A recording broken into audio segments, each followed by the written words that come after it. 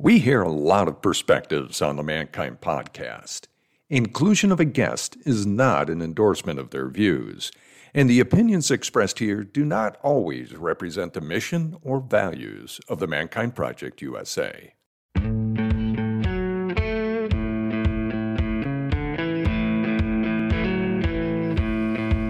Looks like the rain has gone. Hey everybody, it's Boysen Hodgson with the Mankind Podcast. What's the cost of trauma? And how does trauma show up in our society in deeply rooted racial and social challenges? And what can we do about it? How much time have you spent thinking about how trauma and the prison system and the 13th Amendment are related? This hour-long conversation with Samuel Nathaniel Brown and Jamelia Land is the most intense episode of the podcast that I've recorded. Both Samuel and Jamelia share their different experiences growing up Black in America, how they learned to view the people around them, their parents, authority, law enforcement, social systems. We hear about where this led them, the impacts it had on them, and the movements it has brought them both to be part of.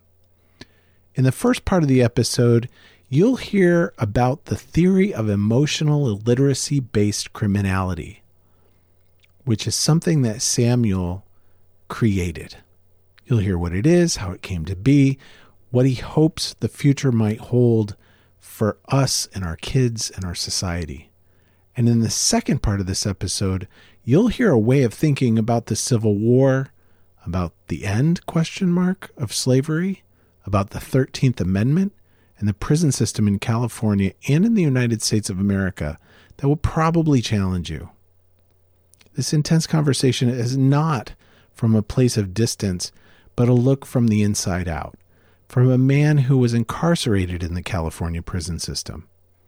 At the time of this recording, Samuel had been free from incarceration for less than 40 days.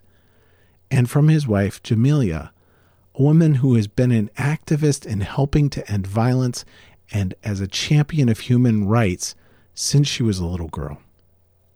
Listen to this episode only if you're ready to hear unapologetic voices for change, fundamental change, in how we raise human beings to be emotionally literate adults, how we can change the criminal justice system, how we can change our relationships and heal together, and how to change our legal frameworks. In Samuel's own words, this is an opportunity for us to evolve in our shared humanity as a collective. I hope you enjoy this episode.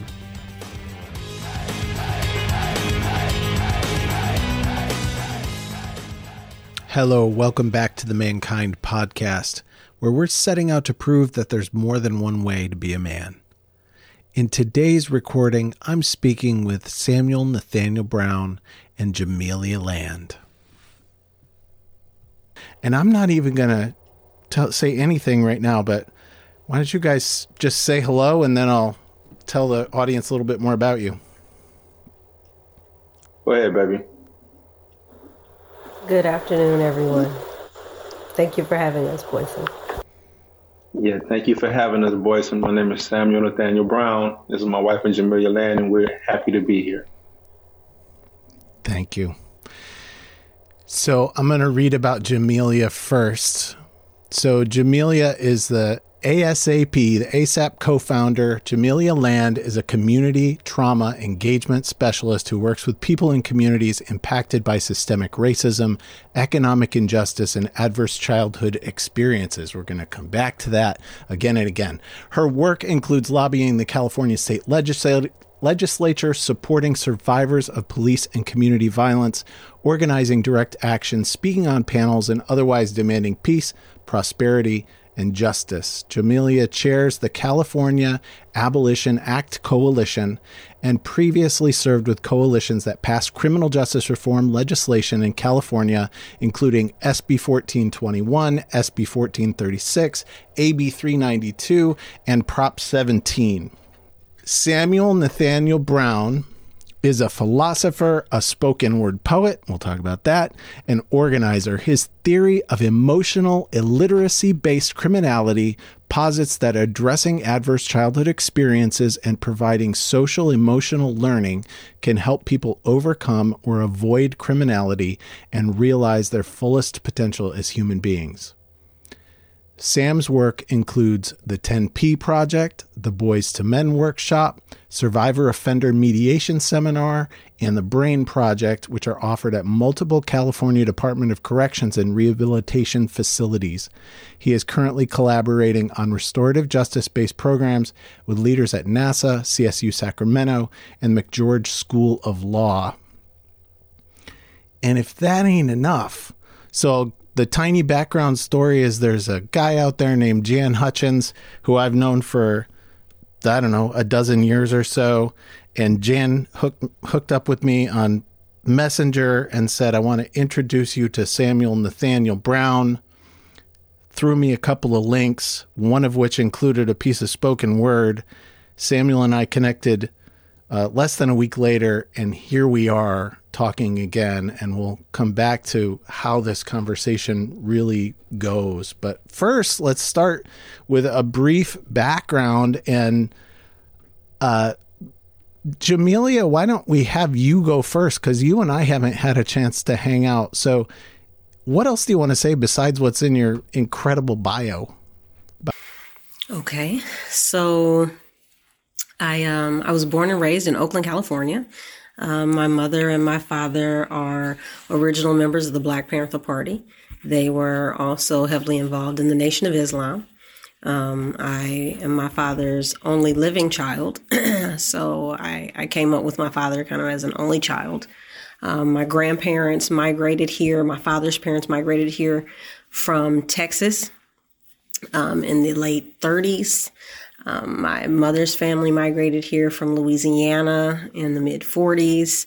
My parents were in their 40s when they had me. So, I came up with an older demographic. And, pretty much I saw them fight for the people. They had community meetings in the house. There were community gardens. It was, taking care of the neighbors. My grandmother was like the grand matriarch of the community. She had multiple rental properties. But I had this interesting duality in life where I attended a predominantly white school. I took violin and piano lessons. I went to debutante balls. But I was in the hood with the people on crack and on heroin and the teenage moms. And I saw the pressures there. And my grandmother was very intentional about how she raised me, and my father. They were very, very influential in my life. And so my father had a restaurant called My Favorite Things, and my first real experience with advocacy was actually with my father. I was 10 years old, and he was out sweeping the street in front of his restaurant when one of his friends by the name of Dupree came running around the corner. And behind him was a police officer by the name of Trackstar. And Dupree was recently released from prison. And he ran into my father's restaurant. My father ran behind him. He locked the door, and Trackstar was on his heels. And my father, that was the first time I had heard of like a sanctuary, and that he was using his restaurant as a sanctuary. And he refused to let Trackstar in. And that was the first time that I personally experienced police brutality. And it was also the first time that I ever saw my father afraid. And so that kind of just sparked something in me. Then there was the earthquake of 89, when the freeway collapsed. My mother took me out there. I had no idea. Let's see, I was born in 75. So, in 89, I'm out there, and at the time, we thought my father, because he traveled to Cyprus frequently, we thought that my father might have been trapped out there. I didn't learn this until later on, but we went out there, and that was the first time that I experienced dead bodies. I smelled bodies. I mean, cars had been crushed to the size of, a circle. Just completely unbelievable. And that was the first time that I went literally scouring through, concrete and metal and looking for people and hearing people scream and, just felt like I was in a war zone. But the way that my mother handled it, I didn't realize that she was teaching me to, really go into the community and engage trauma that way. And so, I've had an interesting background. I have lost 4 nephews, a niece, and a daughter-in-law, all to community gun violence, all out of Oakland. None of them made it to be 23 years old, shot and killed by somebody who looked like them. A couple of years ago, my 4-year-old great nephew got a hold of a handgun, shot himself in the forehead. By the grace of God, he lived.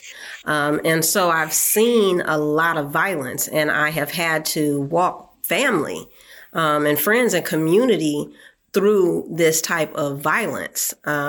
And it's become normalized. And it wasn't really until Samuel and I, by the grace of God, connected that I then had an understanding of what it was. He helped me to be able to put words to and explain like scientifically, what it was I had been experiencing and I had been seeing that I just could not articulate in the way that he did. And so, I hope that gives you a little bit of background. Yeah. Wow. Oh, and then I forgot the part about the police violence. So I also walk hand in hand with family members. I've been the spokesperson for high-profile police killings. One very specifically was the Stephon Clark shooting in Sacramento. And I think what was so unique about that is that I was literally caught between 2 high-profile cases at the time. My son Elijah and Stephon were friends. My son Elijah at the time was being prepared for trial for a triple homicide that he didn't commit. He is now currently serving 3 consecutive life sentences without the possibility of parole. And Stephon was shot and killed by a Sacramento police officer. And the chief of police happens to be a very good and close friend of mine. And so navigating the space between the community violence, police violence, sexual assaults and violence, gang killings of children, drive-bys, all of these things. This is my life. This is my work. This is what I do. So. And you kind of started to segue into Samuel, but first, like, how old were you when you and Samuel met? You don't ask a black woman how old she is. Back then. I'm using all my products. I'm still trying to look youthful. I was a little over 40. Okay. Just a tad. So Samuel, let's go to you. So Jamelia kind of thinks that you have something magical about you. So tell me about you. Oh, she doesn't get out much. So today, you know what? I'm going to start from the beginning and come to the end. How about that? I'm originally from New Orleans, right? And I grew up in the 9th Ward of Hurricane Katrina fame. Prior to Hurricane Katrina, the 9th Ward was abandoned. No one cared about it. It was like a third world country to me. I felt like where I grew up was like Kenya or Somalia or any of the places that I used to see on TV, like Ethiopia, because I grew up around a bunch of poor black people that it seemed like the whole world forgot about. Our community was poor. The housing was run down. The biggest housing projects in the United States, the Desire Projects, is where I played at. And my neighborhood was predominantly black. So I grew up raised by a single mom. My pops left when I was 7 years old. And my mom was a devout Christian. She introduced me to the knowledge of God, which is the most precious gift that anyone's ever given me. Because it sustained me through all the years and the trials and tribulations that I would eventually encounter over the course of my life. And eventually at 14 years old, I moved to California. I didn't want to move to California. My mom moved here when I was 13 and I refused to come initially. So I was homeless bouncing from one relative's house to the other relative's house. As long as I stayed in school or kept a job, I could live with them. But my summer job ran out and I got expelled from school on the first day.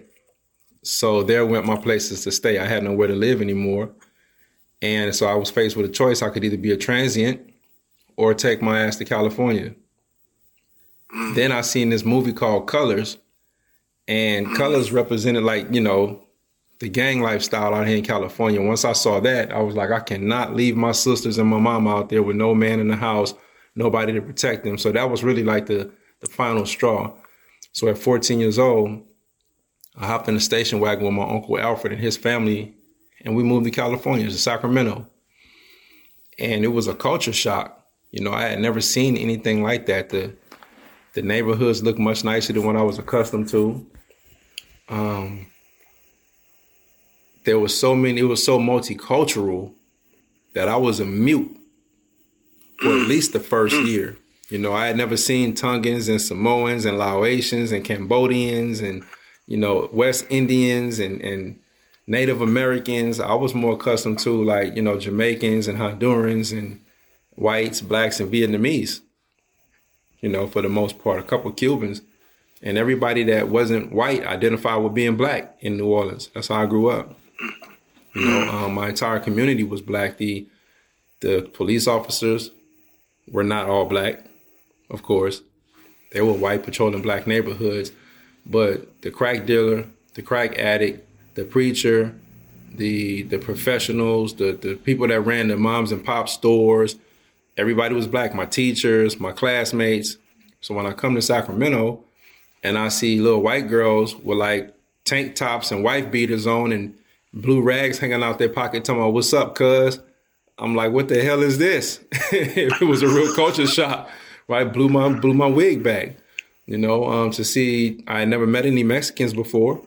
So to see the, you know, the Mexican guys running around with the blacks and everybody and having their own cultures and doing their own thing, it was just a culture shock for me. So for the first year, I didn't talk. Plus, they made fun of my accent. So long story short, within 6 years of arriving to California, well, let's back up a little bit since we're being candid here. When I first arrived there, I was getting to know the area, so I would ride my bicycle.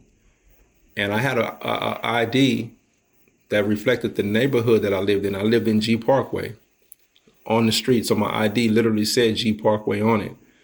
And I recall one day riding my bike through another neighborhood that was not G Parkway, and this police officer pulled me over, and he demanded to see my ID. And so I showed him my ID, and he looked at my ID and he said, "Oh, you one of them G Parkway niggas." And this was a white officer. And I was 14 years old, and that was a real culture shock. That was traumatizing for me. You know, this is an adult, this white male, and he's a police officer, and he just called me a nigga to my face. And he was like, "What are you doing over here? You know, you don't belong over here." I said, "I'm just riding my bike." And he said, "Don't ever bring your black ass over here again, or I will arrest you. Stay on your side." And I told him, I said, I don't even like that neighborhood. I don't even want to be in California. I don't like none of this stuff. But he insisted, you know what I'm saying, that I need to stay in that community and not be caught on my bike ever again over there. So that occurred. Then when I was 16, there was another officer, 15, there was another officer named Farnsworth who responded to a call of two males inside of an abandoned house breaking windows and glasses and mirrors and stuff, because that's what me and my buddy were doing. We were in an abandoned house, letting out some of our angst and anger, and we were breaking like mirrors and things of that nature. And he snuck in and he caught us. And he put the gun to my head and he was like, "Drop the bat, I'll blow your fucking head off," you know? So I'm like, okay. And then he takes me outside and he puts us inside the police car. And when he gets us in the police car, he said, "Hey, you're new around here. Neither one of you guys are from here," because my buddy was from Chicago. And he was like, "So this is what I'm going to do. I'm going to drive you all around in this car." He said, "From now on, you're going to be informants for me. You're going to tell me everything that's going on in the neighborhood, who's selling dope, who's committing crimes or whatever." And he said, "We're not going to do that." He said, "Oh, you're going to do it, or I'm going to put you in the back of my car and drive you around the neighborhood for an hour pointing at people, pretending that you're giving me information. We said we're not going to do it. So he did exactly what he said he was going to do. He put us in the backseat of that patrol car, and he drove around past all the gang members and the dope spots and everything, pointing at people as if he was talking to us. And we would just lay there in the backseat with our heads against the windows of the car. And then he pulled up like an hour later in front of a bunch of Crips. And he was like, so I'm about to put y'all out in front of them and give you a $5 bill and say, thanks for the information. So we was like, all right. We'll do whatever you want us to do. So he drove us, dropped us off. We gave him alias names. And then from that point forward, anytime Farnsworth would see us, he would call us Greg, and I forgot what my buddy said his name was, but we would run. And so the significance of that story is the first white person that called me a nigger to my face was the police, a white guy, a cop. And then I started running from the police because of this white guy, a cop, who tried to make me into an informant and didn't threaten my entire life. You know, and that's significant when we talk about 14 and 15 years old. And before then, I never had a criminal record, never been to juvenile hall, none of that. You know, but this type of stuff is significant when we talk about, you know, causative factors that lead people to adopting criminality. So at that point, I just started hanging with all the people from the neighborhood because I'd rather identify with them than identify with the police. So by the time I arrived there when I was 14, by the time I was 16, I was facing 2 life sentences and 40 years in prison. And I got convicted. And so as of today, I've only been out of prison for 36 days, and I served 24 years. And now I'm here talking to you alongside my wife. Thank you.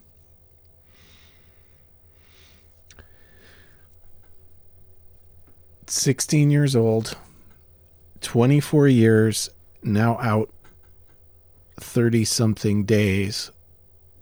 So this kind of leads right into where we're headed. What did you start to learn inside, and what woke up in you inside that led to where you are now? And we're going to get into some of the stuff that you're doing, but how did that transformation start to happen to you? Thank you. That's a great question. So people that I cared about began dying a lot. Excuse me. Sorry. People that I cared about began dying, right? And I lost my father. I lost my uncle that drove me to California. His wife, she passed away. I lost a few of my cousins. I lost my other auntie. So it was a lot of death was certainly involved. That's one. But two, from the moment that I stepped inside of the prison, there were 2 different forces that I was greeted by. One force was, here's a knife, here's some weed, here's some alcohol. Keep your eyes open, mouth shut, 10 toes to the ground, and be cool. You know, be ready for whatever might kick off. Kill or be killed. But until then, stay high, you know. Then there was this other element of brothers who was like, here's a book. It's on history. Here's a book that's on spirituality. Here's a pen and pad. Write and get knowledge of self. So those are the 2 elements that I was greeted with. And for quite some time, I embraced both. I embraced both. I mean, I had no choice but to be military minded in order to survive my environment, first and foremost. So immediately I adopted to carrying the knife or the knives, you know, to learning how to make the knives, to defend myself, the whole nine. I sought the substance abuse, you know, as a coping mechanism because I was given life in prison and I didn't think I was ever going to get out. You know, when I got arrested and locked up back in 1997, life meant life. They were not letting people with life out. So The only path that I had to being released was to file an appeal and get my case overturned, right? But aside from that, I also read a lot of books. You know, my autodidactic studies were about knowledge of self. I read The Making of the Black Man by the Honorable Elijah Muhammad, Lerone C. Bennett Jr., Before the Mayflower, Nile Valley Contributions to Civilization by Anthony Browder, The ISIS Papers by Francis Cress Welsing. And I would just feast on these books, The Philosophies and Opinions of Marcus Garvey. And so I was just digesting them and feasting on them, just eating them, you know, and sitting there on lockdown, because the prison that I was in, we was on lockdown for like a year to begin with. And so I had nothing else to do but exercise, smoke, drink, and read. That was it. And so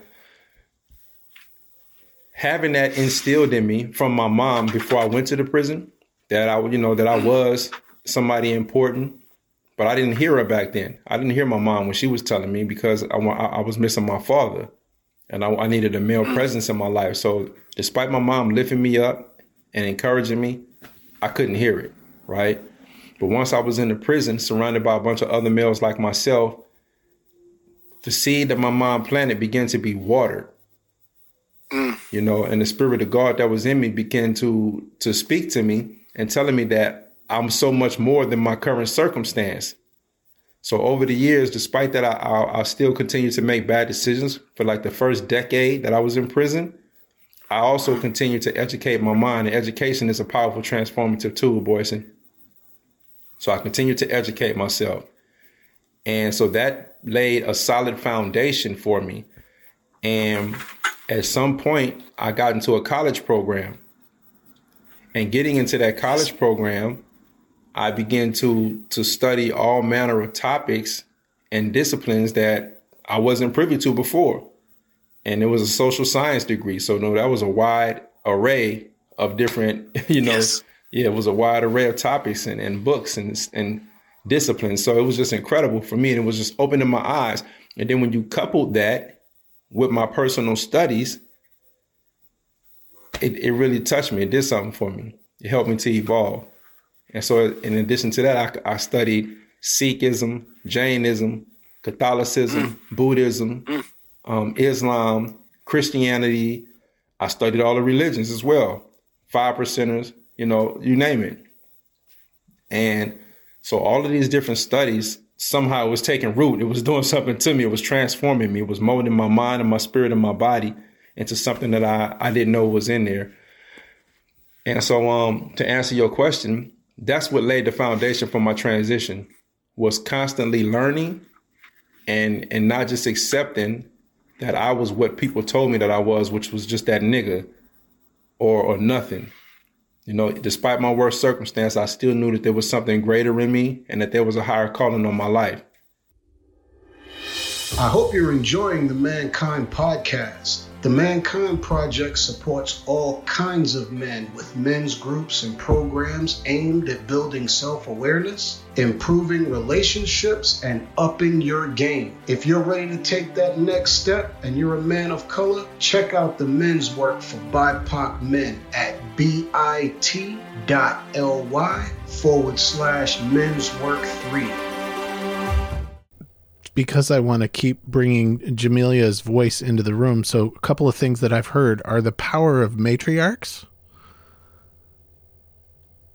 And the two of you, so I heard what you said, and I won't repeat it back on how old you were when you met. And how did you two end up together?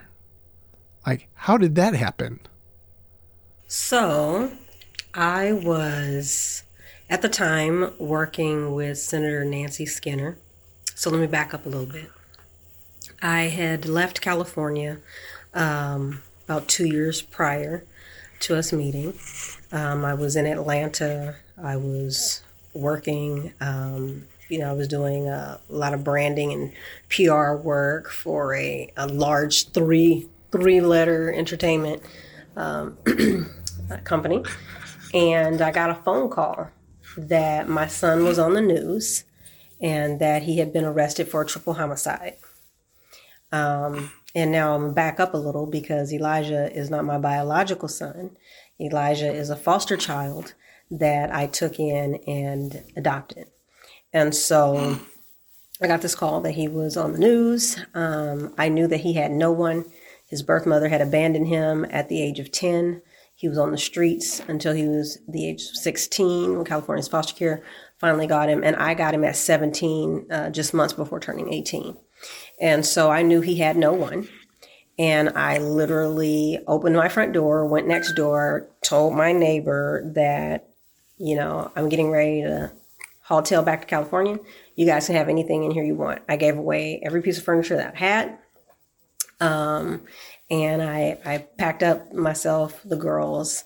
And at the time, my father, when I moved to Georgia, I took he was in his late 70s at that point, 70-year-old father, and my mother. And so my mother and my father stayed behind. I came back to California, and I was at a rally one day for SB 1437. At the time, I was working with Senator Skinner and the coalition to change California's felony murder law. And it was very important to me because I knew that this new piece of legislation very well could be the key to save Elijah's life. And so I was at the rally, and I got up and I spoke. And when I was done, a gentleman came over to me and he said, "Hey, I know your son," and I knew Stefan. And he said, go to the jail, tell your son that, you met me. Here's my information, give me a call. I want to help. And, I was just like, I don't want to be bothered, whatever guy. But I did go to the jail. I visited with my son and I told him, I said, "Hey, I just met this guy." And he goes, "Oh my God, Mom, really? Like, he's out. I'm like, he's out.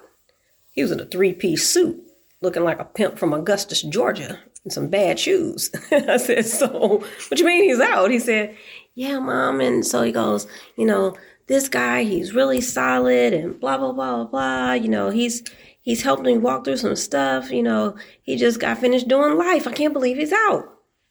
And so I was just kind of floored. Long story short, fast forward, this gentleman introduced me to Sam. And we initially connected on we were going to fight to get him free, right? And what I didn't realize was that the fight was to get me free. That though he had been physically incarcerated, he was freer in his mind than I was. And that I was physically free in the world, but I was trapped in the cages of my mind and my pain and my childhood trauma. And so God brought us together via another former lifer.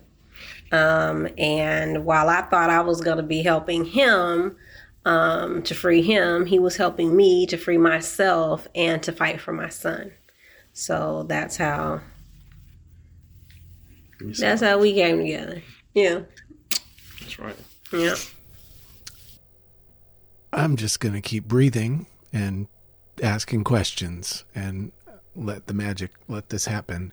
So now, Samuel, after hearing Jamelia say that you freed her, and we've touched on childhood trauma and adverse childhood experiences, and now I'll hit the video. So the video will be in the link to this episode. I want you to go and watch the video, The Theory of Emotional Illiteracy-Based Criminality.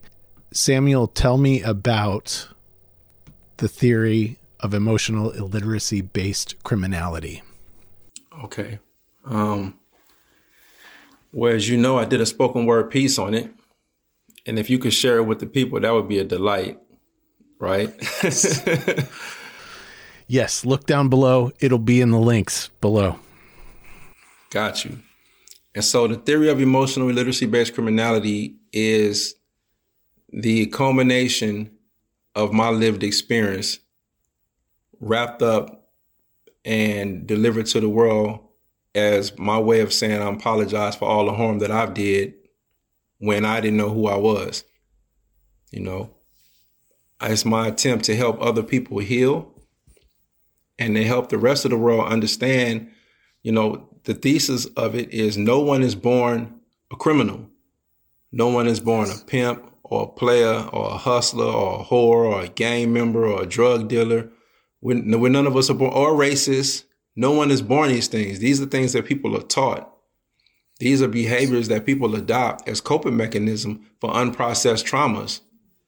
And so the theory of emotional literacy-based criminality stemmed from me not only observing myself and seeking to be better understood, but also observing the men that I was surrounded by and even the women who I know who are incarcerated, and wanting the world to understand that all of us are born emotionally literate children. And at some point we experience trauma.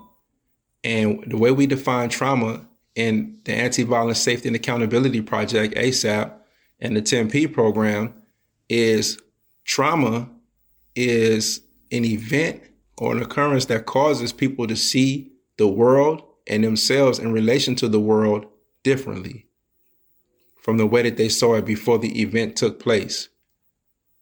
Because that's what trauma does.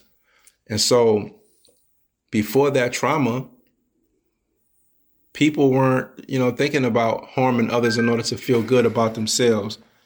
They weren't smoking, they weren't drinking. Something took place that led them to adopt these type of behaviors as coping mechanisms. And that is what I seek to have the world understand with the theory of emotional literacy-based criminality. So when I put the poem together, I just wanted to capture that. I wanted to capture that and really get people to understand, when you see a gang member or a group of gang members, it's not necessarily that they started out just as these evil, bad people, but you might have this guy's daddy was smoking crack. This guy's mom was an alcoholic. This kid was getting molested inside the home. This person's parents were missing. This guy over here was told that he was stupid and worthless. This little girl was being taken advantage of. And so they don't find it's not safe for them in their houses often. They don't feel welcome. They don't feel loved. They don't feel appreciated. And so then they step outside the house and they find somebody else that has similar traumas to them. And then they bond in those traumas. They bond in those traumas around a bottle of liquor. They bond in those traumas around a blunt or a line of coke or methamphetamines or committing a crime or breaking a window and stealing a stereo out the car. They bond in these traumas. And before you know it, the little area where they were smoking weed, now they feel like that's their place of refuge, their sacred space. And now they become territorial. And before you know it, they're stealing to get money for their alcohol. They're stealing to get money for their marijuana. They don't have any role models. They lack social capital. They don't have anybody coming in to intercede and show them a different way. And before you know it, now they're protected with this little area and they're a gang. And our society is looking at them like they're the scourge of humanity. But the fact of the matter is these were just a bunch of emotionally illiterate children that bonded in their traumas. And they grew together. And I know this because I was one of them. You understand me? Most of the people I knew was one of them. My wife was one of them. Elijah is one of them. And so I put that out there as an offering to the world, not only to better understand how people turn to criminal behavior, but also so we can eventually get the theory operationalized and recognized by the scientific community so that we can use it as the basis for new approaches to criminal justice and how we deal with people who commit crimes, and have it rooted in adverse childhood experiences and understanding, and not just from a social perspective, but also from a molecular perspective. Because when people deal with trauma, they are changes, autonomic changes that occur at the molecular level that people are unaware of. And you can't even do anything about it initially. You having nothing to do with your sympathetic or with your parasympathetic nervous system or sympathetic nervous system and fight or flight response always being turned on. And you have all of these stress hormones coursing through your body, the immunocorticotropics and epinephrine and cortisol, and you're making bad decisions. You can't focus. You can't think straight. Your health is all out of whack. You know what I'm saying? And it leads to antisocial personality traits. And this is scientifically proven. But we'll use this science to talk about obesity. We'll use this science to talk about chronic illnesses, but we don't utilize this science to talk about how it contributes to people adopting criminality as a coping mechanism, on so many levels. So the theory of emotional literacy-based criminality is striving to change the way that we approach dealing with crime. And when you talk about my wife and I, what makes our relationship so special is that how she said that I helped to heal her, she heals me also. We healing every day. And that is the secret ingredient of our relationship. We're bonding and healing. Yes. You dig? Yeah. That's the secret ingredient. That's the sauce. That's the sauce. We're bonding and healing. Whereas on the streets, and when I was criminal minded or participating in criminal behavior, I bonded in traumas with those guys. But with my wife, we bond in healing. And that's the adhesive that keeps us so close and tightly knitted together and able to do what we do. Yes. Please come in. Just a tad. Thank you. So I would like to kind of touch on the theory, right? As well as step inside the circle. So you may not know, but Samuel and I are actually executive producers alongside Fritzie Hortsman. I introduced Fritzie Hortsman and the Compassion Prison Project. They were about 11 months old at the time. And I had posted a poem that Samuel wrote called Stop. And his friend Chris Saka had posted it on his website. And so I shared the poem, and she was very interested, and she reached out to me via Messenger. We connected, and I introduced her to Samuel. And so that is how Step Inside the Circle, Childhood Trauma Behind Bars, and the Honor Yard actually came into fruition. It was through their meeting. She then went into the facility. She met with Samuel, attended his 10P class, and then he went ahead and he assembled over 250 men, got all of the permissions, did all of the work from the inside, rehearsed the men, and then she came in February of 2020, and they filmed Step Inside the Circle, and from that has been birthed the Honor Yard, where he talks about the symptoms of trauma. And it has been such a success that the governor of the state of California saw Samuel's plea for help for the people and reached out to Surgeon General Nadine Burke Harris, and has started doing some of the work inside the prison as well. I called them both out by name. I said, Governor Newsom and Nadine Burke Harris, we need y'all help. So they answered and they came on the strength of me saying that and reaching out to them. And so the magic that you see on there is basically, it's the Mankind Project. It's the Inside Circle Foundation, because I'm part of the Inside Circle Foundation, which is a derivative of MKP, as we know. And so the work that we do in these healing circles, I promised that I would always carry that forward with me, because that's what we do as initiates of these circles. And we know that that's our job. And so I have been doing this work inside of the prison when I was in Folsom. And when I transferred to the other prisons, I continue to hold space for men and women and anybody who needs someone to hold space for them. And in doing so, when my wife introduced Ms. Hortsman to me, she had no action at getting inside of the prison. She didn't have the connections or anything.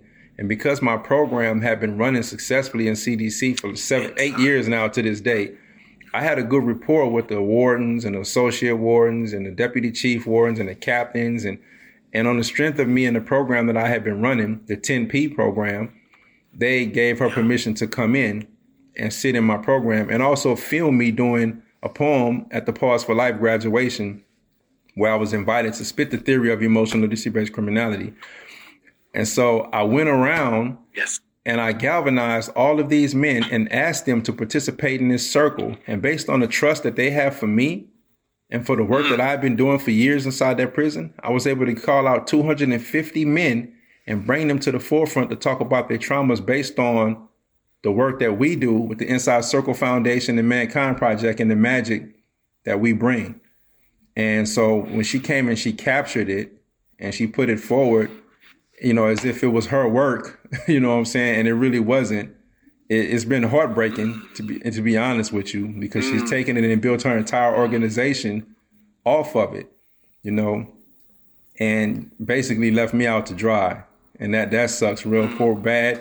And I don't even want to continue to go there, but had to say that. And this is the first time we've actually said this in an interview, you know. But we have to be careful of people who utilize their platforms to take advantage of the vulnerable populations, mainly the incarcerated, the marginalized, the oppressed, you know, the downtrodden.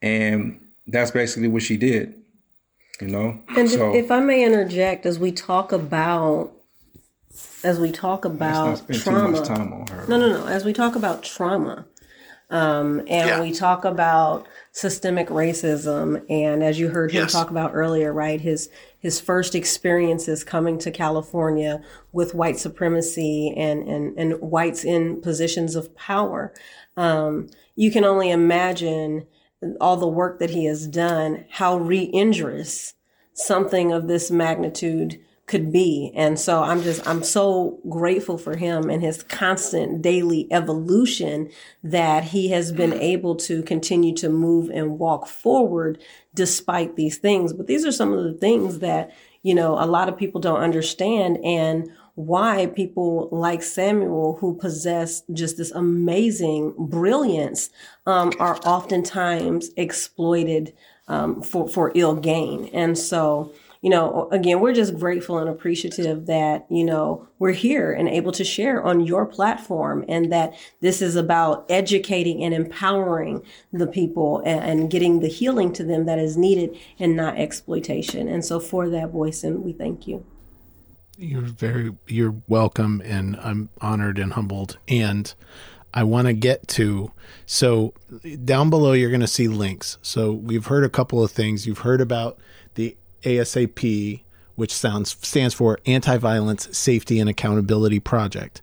So there'll be links down below. There'll be a place for you to go and look at that. And then we need to get to something else here, which is to talk about ACA 3.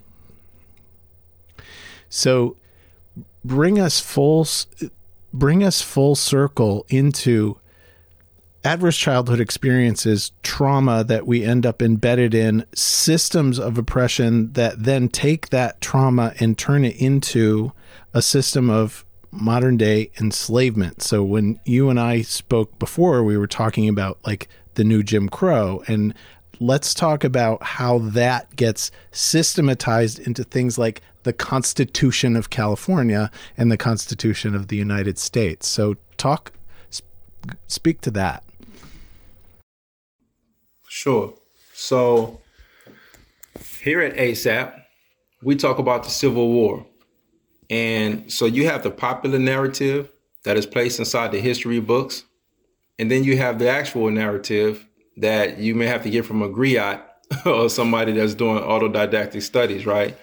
And so here we don't see the Civil War as a fight to liberate the enslaved, but rather as an antitrust suit that was litigated in blood on the battlefield. And the technology that was being warred over was slavery. Slavery was the latest technology, and the southern states had a monopoly on it, and the other states wanted in. And so what we seen them do with the Civil War was not abolish slavery, but rather condition it on a socially constructed mechanism known as due process, which in essence expanded it to all 50 states. In the Department of Corrections, all you needed was a corporation that contracted with the Department of Corrections of that state, and you now could employ slave labor. So in essence, they expanded it.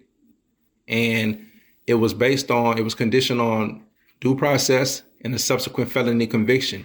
So they came with the 13th Amendment, which didn't abolish slavery, but rather reads, slavery and involuntary servitude are prohibited except as punishment for a crime. And you have that exclusionary language in almost every state constitution throughout the United States, California being no exception to the rule. And so Article 1, Section 6 of the California Constitution states the exact same thing, that slavery and involuntary servitude are prohibited except as punishment for a crime. And so in 1849, when California was suggested by the slave-holding states of the South to become a part of the Union, the whole purpose was to expand slave-holding territory. In 1850, when it was ratified, that was the purpose for California. Joining the Union was to expand slave-holding territory. Now, in the year 2022, California is the premier plantation state with over 36 prison plantations, more than any other state in the nation. California led the way for mass incarceration with higher incarceration rates than any place in the world, with the exception of China. So it was only second to an entire country. And it was fueled by laws that are directly correlated to Jim Crow, to black codes, and the same practices that they utilized during the post-Reconstruction era to fuel prison labor. And that was to create laws that decimated black communities and locked up the black body because they had more work inside of the prison than they did inside of their communities. Right? So today we find 3 strikes laws. We find the truth in sentencing law. We find life without the possibility of parole. We find the 10, 15, 20, 25 gun laws, and all and it's disproportionate sentencing, and they're mostly targeting people of color, communities of color.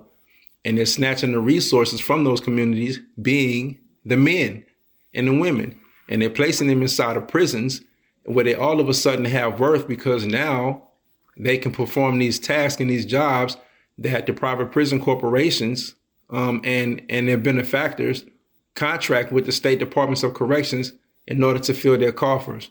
So when we're talking about involuntary servitude and what it looks like in the contemporary setting, we're talking about lens crafters. We're talking about license plates being DMV, the Department of Health and Human Services, the Department of Transportation. Yeah. Oh my God. Yeah. And in California, we have an entity called CalPIA. And CalPIA has a board, and their board is structured like a corporation. And whereas you heard Samuel talk about private industry such as LensCrafter, here in California, CalPIA's board is comprised of a number of members, and one of the members is a chair. The chair of the board is appointed by the governor. The chair of the board is also the secretary of the California Department of Corrections and Rehabilitation. And each member on that board is appointed by someone from California's state legislature, either the assembly side or the Senate side. So in California, it's a unique situation in that the state of California is in fact enslaving its own people. Then it also can only contract with other government entities, such as the Department of Transportation, the Department of Health and Human Services, so forth and so on. So in essence, our loved ones who are inside of these carceral settings are in fact employees of the state of California. However, upon their release, if they are ever released, they cannot go and get a government job because they have been deemed felons. Right. So that's the twisted technical side of it. Now, let me give you the actual application of it so you can see what it looks like in a contemporary setting. So how ACA 3 came about is where we're headed, right? Yes. Yes. It came about because I was employed as a healthcare facility maintenance worker, which is also known as environmental technician, which is fancy jargon for a hospital janitor, right? As such, I was constantly on the front line of COVID-19, of the pandemic. And in the prison that I was in was where the first positive case of COVID took place inside a carceral setting. And who was tasked with sterilizing and disinfecting that first cell? Me. Everyone was terrified. Everyone was afraid. No one knew what to expect. I had read history books about the influenza 1919, so I knew it was real. I knew about the Black Plague and so forth and so on. So I was terrified, just like everyone else.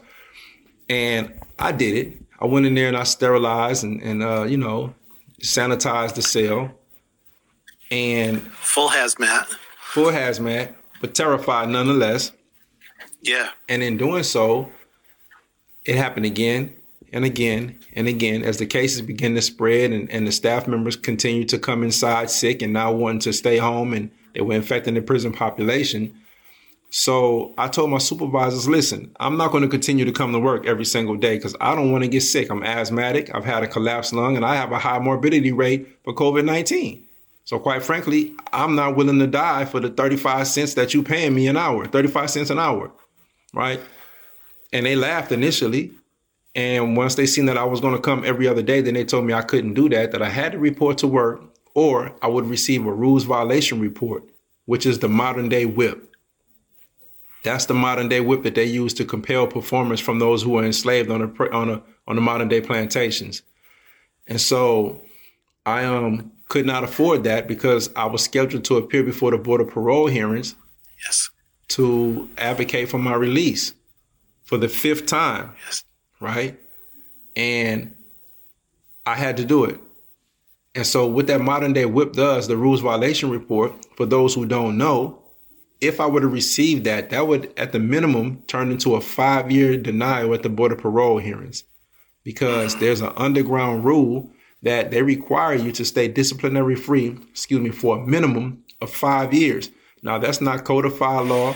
That's not it's not ratified. It's not approved. It's not above ground. It's an underground sanction that anyone that even thinks about being found suitable at the Board of Parole hearings must bring at least 5 years disciplinary free.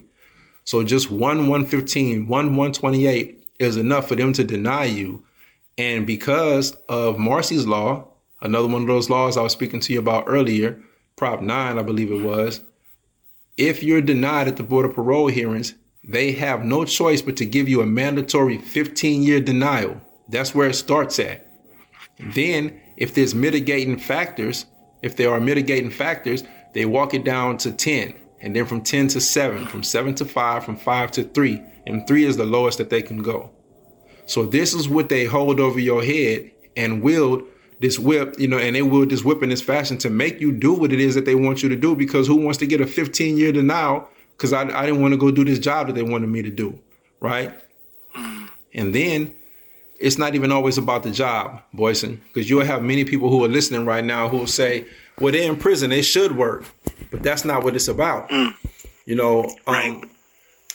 I'll give you another example. If a person is convicted for vehicular manslaughter because they were under the influence and got behind the wheel of an automobile and accidentally took the life of someone, we as a society want them to go to prison so they can understand what led them to drinking, what led them to smoking or utilizing drugs, and getting behind the wheel of a vehicle and of ultimately taking the life of someone, so that they can never do that again. So they would never turn to such behavior or coping mechanisms again. However, that's theoretically, and ideally, that's what it would be. But in application, once a person is placed in prison, if they were in Narcotics Anonymous, if they were in Alcoholics Anonymous, if they were in the 10P program, and it was a 12-month curriculum, they could be 10 months into the program. And if the prison decides that they want to snatch them out of the program to make them go rake leaves on the yard, to make them go wash dishes in the kitchen or pots and pans, or mop the floor in a housing unit, they're going to take them out of the rehabilitative program and make them go do the slave job, make them go do the slave labor. And if they get paid anything, it may be 8 cents or nothing, And then when they go to the Board of Parole hearings, the Board of Parole hearings will say, well, why didn't you take this class? Or why didn't you finish this class? And they'll say, well, they snatched me out of the class. And the board will say, well, we don't want to hear that. And then they'll get denied because they didn't get the rehabilitative teachings that they required or needed. And so that's not conducive to public safety. That's not best practice. That's not rehabilitation. So it's not really about working. It's actually a moral issue, because slavery should not exist in any form in the year 2022. That's one. And then two, it's not conducive to public safety, period. Right now, the prison system is currently predicated upon anachronistic criminological concepts from a bygone classical era. We're still operating on principles and theories and criminological concepts that were created when the United States was not a melting pot. You understand what I'm saying? So it has no place in today's society. It's like I said, it's a moral issue, and it's counterproductive to healing the wounds and the traumas that people go inside the prison with. It's actually aggravating them more and then sending them back into society less prepared to deal with the stresses and the issues that they had before they went in. So if I can chime in here, So we are full swing. Right to ACA. Right to ACA. Yes, there you go. We're in full swing of a pandemic. And I am being told that my husband cannot refuse to go to work or he's going to get hit with this rules violation. Yes. And I was livid. And he calls me a little honey badger. Says I'm crazy enough to run up on anything. And I think that I am.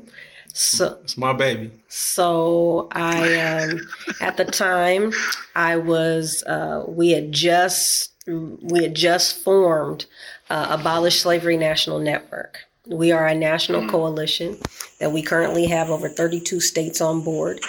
We are all seeking to remove involuntary servitude from our respective states' constitutions. In addition to that, we are also working with United States Senator Jeff Merkley and Congresswoman Nikema Williams on a federal resolution that they introduced the same December that Sam introduced ACA 3 and then reintroduced for Juneteenth of last year. And he's got a unique story. Maybe he'll share with you about what happened for Juneteenth as well in this fight. But basically, I came to him and I said, you know, we're working with Abolish Slavery National Network. This is the work that we're doing right now around the country. Why don't you? No, actually, I said, I need you to write the bill for California. And he's like, oh, baby, I don't know. I'm like, you gonna write this bill because I know that you have the ability to do it. I need you to write this bill. And so he wrote something that was so comprehensive. And not only did she say, I need you to write it, she said, I need you to write it like yesterday. Right. So then he wrote this comprehensive piece of legislation. I took it to, at the time, Assembly member Sydney Kamlager, and she looked at it and said, okay. If we try to push this thing through the way that it is written, we are going to, in essence, be shot down before we can even get through the door because it was so comprehensive. And so she said, we're just going to tackle removing the language for now. And so within, I think that was in like November, by December, she had authored it. By January, we were full swing. We were building the coalition. And here we are today. Thank you. There'll be links down below to the organizations just mentioned, as well as to another interview that talks about ACA 03 with some photos. So you'll get to see more of Jamelia with the ACA 3 bill. So if I could jump in here real quick and interject. Of course. Samuel has done an amazing job. From press conferences, from the prison phone. And I want to stress, the resiliency here, right? And the tenacity that he has to be the voice for the people. And during this process, he got a lot of pushback, and he had false 115s written up against him just a month before he was going before the board. He was physically assaulted by an officer to the point where other men, that normally would not speak out were speaking out saying, when we saw what happened to him, we thought we were about to see another George Floyd. And people don't know that, from behind those walls, all this fight that he's done, that he has been willing to lay his life down for the people. And there was a point in time when I wasn't sure if I was going to see my husband alive on the other side of those walls, but yet he continued to fight. And so, that is why I fight for him. He is my champion. He is my hero. And he is serious about the work that he is doing and genuinely changing the overall infrastructure of us as a society, as us as a people, right? Where we don't see one another as different ethnic groups or, different socioeconomic or religious backgrounds, that at the end of the day, if there's going to be a box that we check off to identify ourselves, let's do it by blood type, because we all fall under one or another. Thank you. So I'm going to go, this is going to be the last question. This has been powerful and intense, and I wish that you listeners were in the room to kind of hear it. And the final question to both of you is, What's the world look like when we're done with this work? Oh man, this world looks like our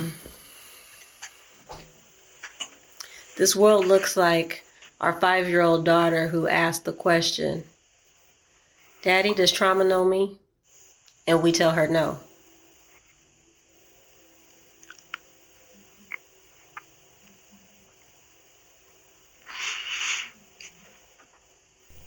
May it be so.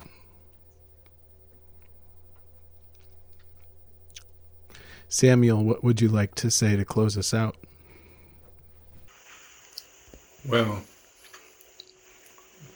I want to reiterate that ACA 3, ending involuntary servitude and slavery, it's not a black issue. It's not a white issue. It's not, let's not get it twisted. Though it does and has historically impacted and decimated the black community, it's not exclusively a black issue. And as such, it's not something that can be solved exclusively by black people. Yes. This is a humanitarian issue. This is an opportunity for us all to evolve in our shared humanity as a collective and demonstrate that we do have the capacity to change the world. It's our time. So if anything, that's what I will leave us with, is this is an opportunity for you to be a part of something greater than yourself. This is an opportunity for me to be a part of something greater than myself and right and historical wrong that, those guys in the 39th Congress, they tried, but they didn't get the job done. So here we are, and we have an opportunity to eradicate the vestiges of slavery from our lives and our Constitution once and for all. Instead of tearing down statues, we need to tear down the statutes. And we have the ability to get that done here. So this is a call to arms for any and everyone who has it in their heart to be a part of something greater, to leave a better world for their children, for their grandchildren, and also to just, feel like, what? I stood up. I stood for something. I didn't stand by and continue to watch it occur. I went out and voted. I told other people about it. I opened up my pockets. I gave some money if I had it. I did what I could, because the prison system as it stands right now, Boyson, it's in desperate need of an overhaul. It needs to be overhauled. And as long as we have involuntary servitude in place, then the only people's needs that are being met are those who benefit financially from the snatching of the black bodies, just as they did back in the 1860s. And so we can change that. When people go to prison, it needs to be about citizenship training. It needs to be about teaching them what they didn't have prior to going to prison. It needs to be about engaging trauma. It needs to be about the theory of emotional illiteracy-based criminality and understanding that prisoners are people and no one is born bad and they're merely a reflection of society. So that is what I would like to leave us with. This is an opportunity for us to be evolved in our shared humanity as a collective, and I implore you to step up. We thank you for this opportunity. We love you. We love the work that you're doing. And peace to my brothers in the Mankind Project and all of the women that support them, just like my beautiful wife supports me. And with that, ASAP, we out. ASAP, we out. That's Samuel Nathaniel Brown and Jamelia Land. All of the links for ASAP and for the projects that we've been talking about and for ACA 3 will be down below in the show notes. Samuel and Jamelia, thank you for spending this time. Thank you for having us. Thank you, Boyson. God bless all your listeners. This has been another episode of the Mankind Podcast, produced in association with the Mankind Project USA. We have been your hosts, Paul Newell, Boyson Hodgson, and myself, Brandon Clift, and we want to thank our guests for joining us today and imparting their wisdom from their experiences in this amazing journey called life. If you want to find out more about today's guests and support them in their mission, you can find links to them in the show notes. Now, if you have found gold and insights that you believe could benefit your loved ones and those you care about, be sure to share it with them. And of course, we are always grateful for a rating and review of the show on iTunes. Now, we've got to give special thanks to our back-end team, producer, editor, and audio ninja for the show, Michael J. Russer, and Don Huff, who takes care of our graphics and promotions and pretty much makes us look pretty. So, of course, thank you, Don. Now, above all else, we've got to thank you, the listener, because through your attention and your support, you have made it possible for us to let men all over the world know that they are not alone and that there is more than one way to be a man. And if something in this episode has touched you, then perhaps it is the call to action to get involved in men's work. With live trainings happening constantly and in-person trainings happening all over the world, the Mankind Project definitely has something for you. Now, if you've enjoyed the music in this episode and all of our episodes, be sure to check out Jim Donovan and the Sun King Warriors. I have links to them in the show notes. And lastly, just know, what it means to me to be a man is completely different than what it means for you. What it means for Paul, what it means for Boyce, and that is the beauty of this journey. So if you are looking for guidance, support, and community as you begin to unpack and dive deeper into your men's work journey, then you know where to find us. Same place, same time, next week. Lots of love. We'll see you then.